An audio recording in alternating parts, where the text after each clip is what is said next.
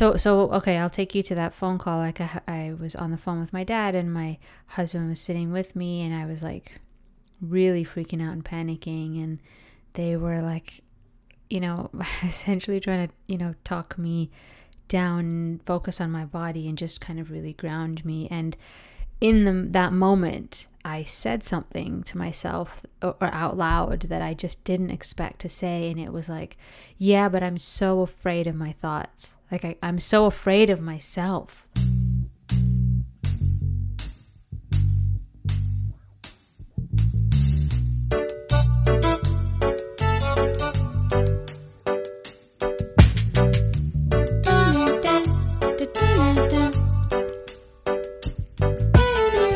Hey everyone, I am Hannah, your host.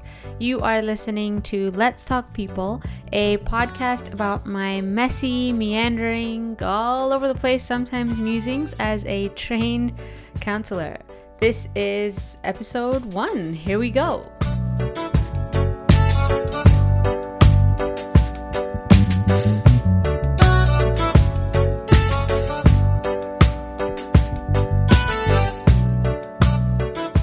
I was sitting on the couch with my husband. It was like, I guess 2 weekends ago now.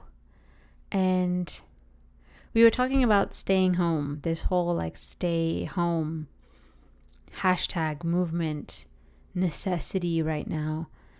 And I got into this like Saturday morning, zone. The past couple of weeks, I'll back up a little. The past couple of weeks, I've been sick. This is like almost week 3 of having a cough and just like tightness in my chest, and I haven't been tested. I don't know if it's anything or, if it is coronis, I don't know. I've just been staying at home, waiting it out. And the first 2 weeks, it was rough. Like I was really scared. I remember like shaking at one point just with panic. Like my fingers and stuff were really tingly, and I just started to really, really panic. And it took a bit, like having to kind of sit and my husband helping me like just sort of calm down and stay grounded like in my body to actually calm down. Because if I look at my actual symptoms, they weren't that bad. Like they weren't pleasant, but they were tolerable. If I didn't have the like corona stamp to put on those symptoms, I would have just waited them out like any other cold or flu or whatever. But I was so scared, and this kind of uncertainty and unknown, and not even I don't know, it just like the fear kind of took over, and I had it was I really had to kind of go through that. I see now to come out where I'm at now, which is that I have this like huge gratitude for that fear, because okay,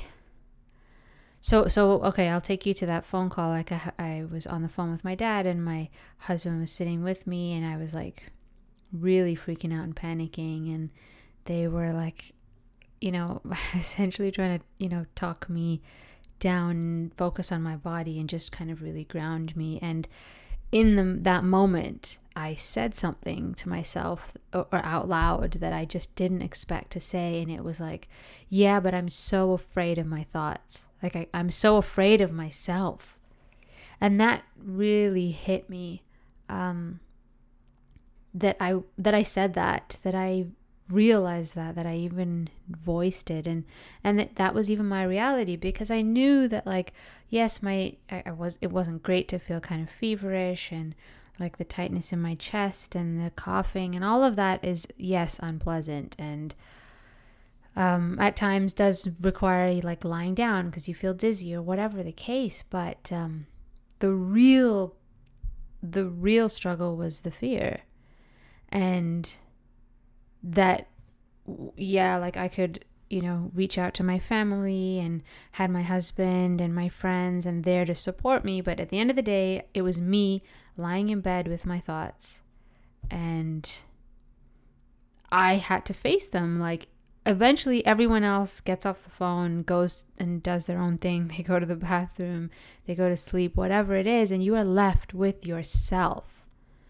And that was such a difficult thing for me to realize, that like, it isn't even the physical symptoms. It is the fear and the fact that it's my brain and my mind like churning these really, really scary thoughts and images and stories and videos. And I couldn't stay with that. I couldn't stay with myself. Like I was scared of myself.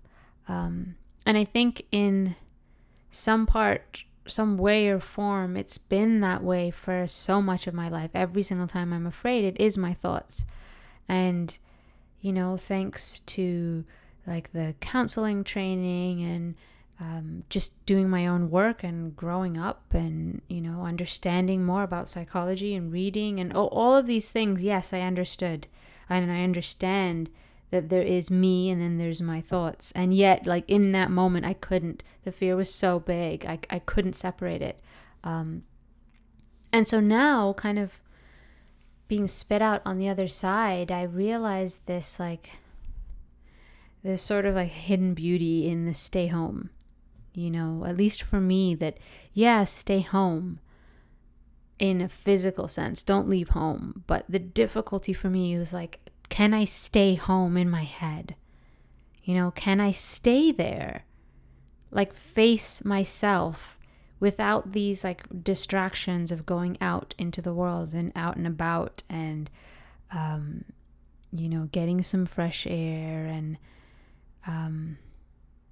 just can I stay home, in my head, in my mind, in myself? And it's been really difficult. This is kind of a constant evolution. I think it sort of comes in waves, that you find this clarity, and then there's something else that I'm not able to stay home in myself about, and then I have to kind of unravel that and learn that. And so this was a really big one for me, and I wonder how many of you can relate and just really feel for those who have like worse symptoms or worse circumstances, and that as much as it is like staying in yourself and dealing with those anxious feelings and stories and thoughts, and there is equally this opportunity to like create these stories in our mind that are really great and powerful and positive. I really sort of am seeing this more and more every day, that it is this chance. Like, as much as there's so many reasons to be afraid right now, there's so many reasons to panic and to hoard and to, just be afraid and over clean in my case. And, it's valid. Like, the circumstance right now is valid, and it's such an unpleasant experience. Like, to have every day kind of, this backdrop of anxiety, and you open your Instagram and like I had to curate my list because like I was following some friends who responded to this pandemic in a way that gave, like, it just triggered more of my anxiety, like graphs and you need to stay home and just sort of like asserting or reiterating or regurgitating news that was very like panic inducing. And so I like trimmed the fat, I kind of made my social media feed really lean and handpicked like, where is my attention going? Because I do have a choice. I think we all have a choice. And that isn't to say that it's easy. It is excruciating and painful. And it is a choice that like I can choose to be really, really afraid. And I can also choose in this moment to not. And to find something to be grateful for. To find the opportunity. And what I have found is that I, wanting to kind of build a better relationship with myself, with my thoughts, to be able to sit with them. And so since that day last week, I have been able to, I've been meditating more and paying attention to my thoughts more. That if I can if I can be super extreme in the negative, then why wouldn't I be able to be super extreme in the positive? Clearly I have this capacity, but just being really deliberate with where I turn it towards. And that doesn't mean it's easy.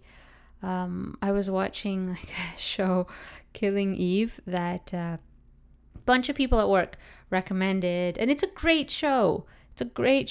And I just find that I'm super sensitive right now to anything that induces even the tiniest bit of anxiety. So even that is this deliberate, where is my attention going? What am I focusing on? Can I be deliberate about it? Can I curate, cultivate, determine my own experience so that this home that I stay in, whether it's physical, whether it's mental, whether it is all of the above, is a feel-good one, and I think more than ever now is this space of feeling good is so important, and it is so valuable, and it is so clear when we aren't, and there is a gift in that kind of clarity, as difficult as it is. So I wanted to share that, and I hope that you are all staying safe and happy where you can, finding the good where you can, and knowing that when it is harder to find that, it doesn't mean it isn't there. When it's harder to feel good, it doesn't mean that it isn't possible. But just really seeing the value of this really stark contrast. There's so many ways to focus on giving and giving of ourselves, and I mean we all know this. So, but I hope you are having wonderful weeks. Thanks for tuning in, and see you next time.